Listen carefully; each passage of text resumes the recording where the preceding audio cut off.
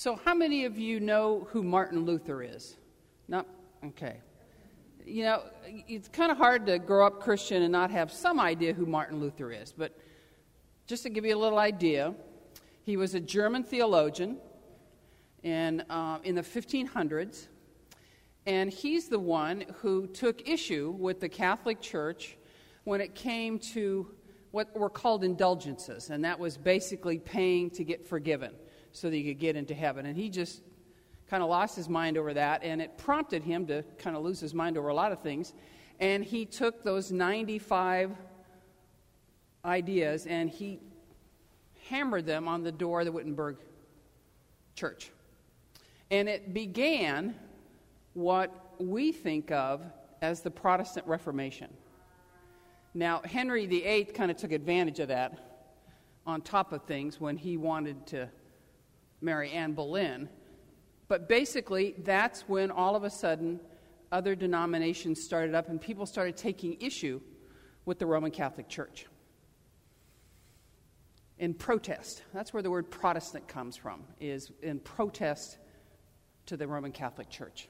So he's a big guy, and he's pretty famous, and we quote him in a lot of ways for a lot of things. But there's a story about something he said one time I went, really?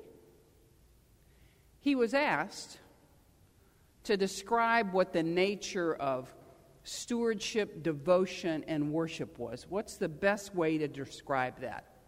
And you know what he answered? The 10th leper turning back. That's the gospel story that Adam read this morning about the 10 lepers that were healed and the 10th one that turned back. To Martin Luther, that was the greatest indication of what it means to be devoted, to be a steward, and to worship Christ. Well, I think I want to figure out how, because that's a pretty short little story. So what possibly could it have to do with the true nature of worshiping? Well, the first thing you've got to notice in the story is it says that they were journeying, Jesus was journeying to Jerusalem, but it says he was passed along the borders of Samaria and Galilee. First of all, there are no borders. There's no man's land there. You know, there's Samaria, then there's Galilee. And second, it wasn't exactly the most direct route to Jerusalem. And third, it really wasn't where a lot of Jews would necessarily want to travel because they were fearful of the Samaritans. So either Luke doesn't understand geography, or he's trying to make a point by situating this story in this no man's land, this in-between place. Because we know what's happening in the story, don't we? It is the inevitable journey to the cross. That's where we're at. As Jesus continues to teach and preach, and the crowds swell in their size, but that's the inevitable end, is Jerusalem. And along the way, he enlightens people about what the kingdom of God is going to look like. And I use that phrase kingdom specifically because it's all of us. What is the kingdom of God going to look like? And so Luke places this story in this in-between place, if you will. Because in that in-between place, that's where those 10 lepers live, isn't it? Because they're shunned. They're not really able to be a part of their own community because of their skin disease. And it may not necessarily be leprosy like we think of Hansen's disease. Any kind of skin disease was a big deal in ancient Israel. And so it could be anything, but basically it kept them apart from. And so Luke is trying to tell us that God inaugurates through Jesus in that in-between space with the least and the lost and the lonely. And there isn't really anything in this story that's unique. There isn't anything that's incredibly amazing. There's a brief healing, and then Jesus sends them on their way to the priests. What does he say? He just says, okay, go and show yourself to the priest. They still got whatever the skin disease is. And so then the 10 of them go off to see the priest. And the reason they have to do that is in ancient Israel, the law was that if you have some kind of skin disease that's kept you separate from us, we don't want you with us, you've got to go to the priest and show that you were healed before you're allowed to be in the community. And so the 10 of them, okay, Jesus says, go and show the priest. And as they're walking along, they're healed. Well, now, 9 of them just kept walking to the priest because that's what Jesus said to do. And it's kind of a odd thing, but the one stops.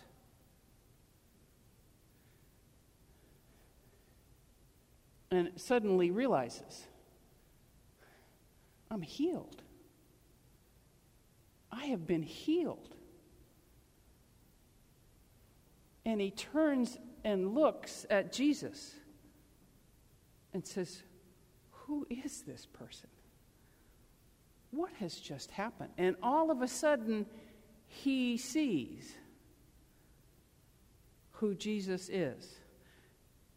And he goes back and he falls down and he worships Jesus. And that's when Jesus says, where are the other 9? Your faith has healed you.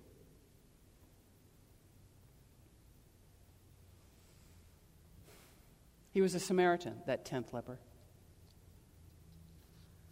Remember, they were afraid of Samaritans. They were foreigners. So not only has Jesus performed this healing, but the one who has been moved and who has seen Jesus is a foreigner, is a Samaritan. And so you wonder, what's going on here? What is Jesus trying to tell us?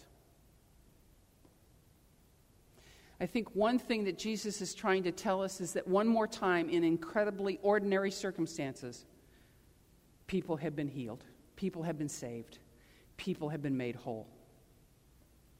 Because Jesus responds by saying, your faith has made you well. That's what it says in the New Revised Standard in the NIV. Your faith has made you well.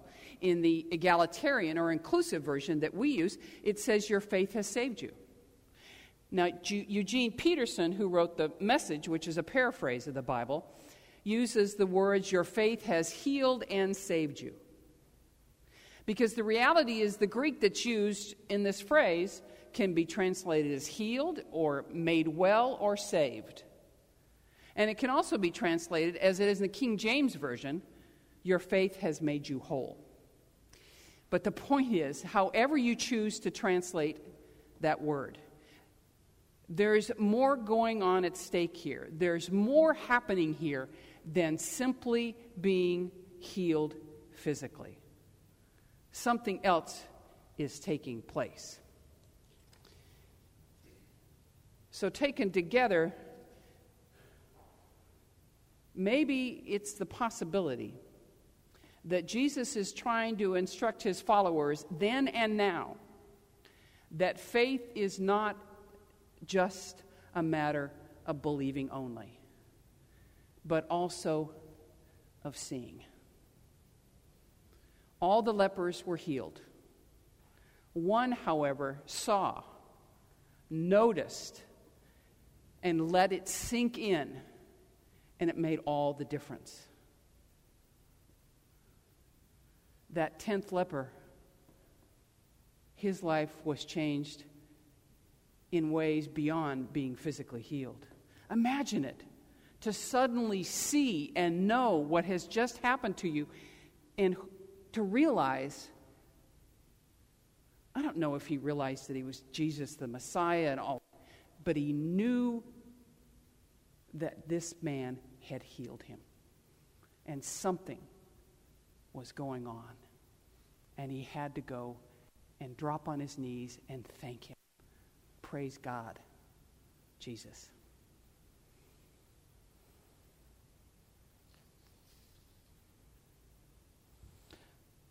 So maybe, just maybe, what Jesus is saying in this little short story that Martin Luther was so fond of and who thought it was the true nature of worship is that what we see makes all the difference.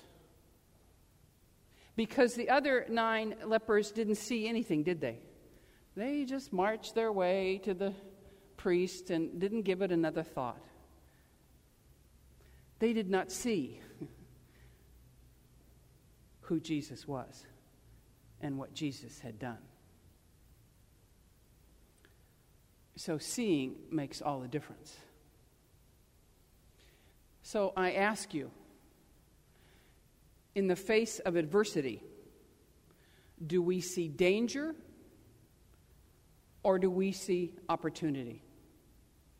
I know every one of you sitting here has been in a circumstance where you were facing adversity, whether it had to do with health, your career, your living circumstances, and you have to say, am I going to see this as dangerous, or is this an opportunity?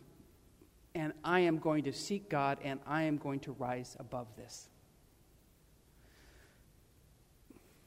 In the face of human need, do we see demand or do we see a gift? Do we see one more time somebody wants something from me? Or do we see, thank you, God, that I have the ability to help?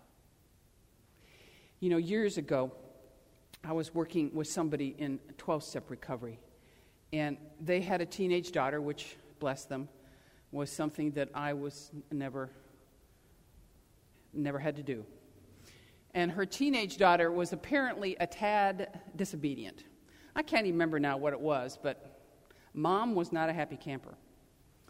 And whatever it was, this gal, what she saw in that behavior was this, that this is the only way to interpret it. And every single parent of a teenage girl would have seen the same thing. And I had to suggest, no, I don't think every mother of a teenage daughter would have seen it exactly the same way. That's what Jesus is saying. How do you see the world? In the face of a stranger, do we see a potential enemy or do we see a friend? I had an experience recently that made me wonder. I was with a group of folks who are all religious, and they weren't clergy, but, you know, faithful Christians, believers. And I'm just kind of getting to know them, and so they don't know everything about me, but they know I'm a pastor.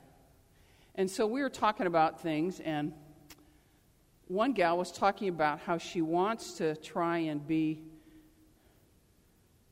more comfortable or to have a better understanding of diverse groups. You know, for example, LGBT. And I just sat there thinking, oh, okay, what's coming? You know, because I had not told them that I was a lesbian. I went, I want to go, really? You didn't know? But anyway. And she and this one other gal who was saying, yeah, kept using the phrase, those people. They must have said those people 4 or 5 times. And I just almost couldn't breathe. So, you know, it kind of went on, and so we were going to have a little dinner, and I said, probably need to share a little something. And I said, by the way, I said, I'm a lesbian, and I have to tell you that I'm offended by the phrase, those people. And I said, I don't want to get in a theological discussion, because one of the gals said, well, you know, it's an abomination. It always has been. So breathe, Lynette. I said, I'm really going to get into the discussion about the Bible and the authority and translations and doctrine and any of that. I said, I simply want to be respected. And that term, you know, I'm not one of those people. You know, I said, I am, and I use the phrase, I am fearfully and wonderfully made, exactly the way God intended. And I'm very clear who I am. But that's what Jesus is talking about. What do you see when you see a stranger? When you see someone different than you? Do you see an enemy, something to be feared, something to think is a different kind of entity? Or is it just another human being that you can create a friendship with? And what's interesting is the gal who started the conversation is a new friend of mine. And the gift and the miracle was that I said something. Because things are good between us now. But that's what it is. What do you see, Jesus says, when you see adversity? What do you see when you see a stranger? What do you see when you see the face of human need? And more than that, when we look to God, do we see a stern judge or a loving parent? What do you see? When we look to ourselves, do we see failure or a beloved child of God? I'm not going to ask you to answer, but what do you see? What do you see? Because I know that we've gotten a lot of messages that tells us that we are not enough. What do you see? And when we look to the future, do we see fearful uncertainty or an open horizon? This is huge right now. And it's essential that we look to God, we look to our Redeemer, and say, what do you see? Do you see uncertainty or an open horizon? Because the God that we love and that we serve, the Christ who redeems us, is a God of hope and a God of wonder and a God of salvation and a God of love. What was I teasing about last night? The 4 things we raise up? Justice, truth, beauty, and love. But we do. Now here's the hard part about this on what do you see that Jesus asked in the face of these 10 lepers. There is no right answer to any of these questions. I'm sorry. There's only your answer. And it's not right or wrong. But I ask you to start paying attention to what do you see in God and in yourselves and in others and in the world. And do you see, like that 10th leper, a God and a Redeemer who will save you? I believe how we answer that question depends on what our outlook is, and how we view all of life is impacted by what we see.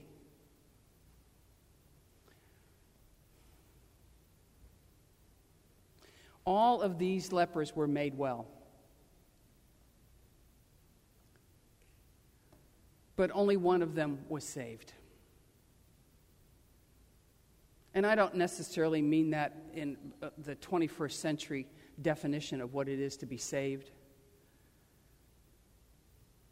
that 10th leper was saved and his life was transformed. And my guess is he never lived another day quite the same because of what he saw in the power of Christ in front of him. He had seen Jesus. He'd recognized the blessing of who Jesus was and rejoiced in it. And it changed the course of his action and his behavior. Of that, I am absolutely certain.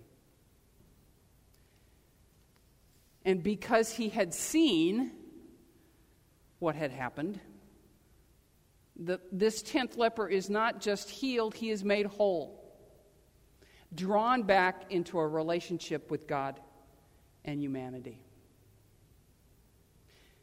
So in all of these ways, he has been, if we must choose just one word, he's been saved. So what is true stewardship and devotion and worship and Christian living? Maybe Martin Luther is correct. Maybe it is the 10th leper who had seen. Because what we see makes all the difference.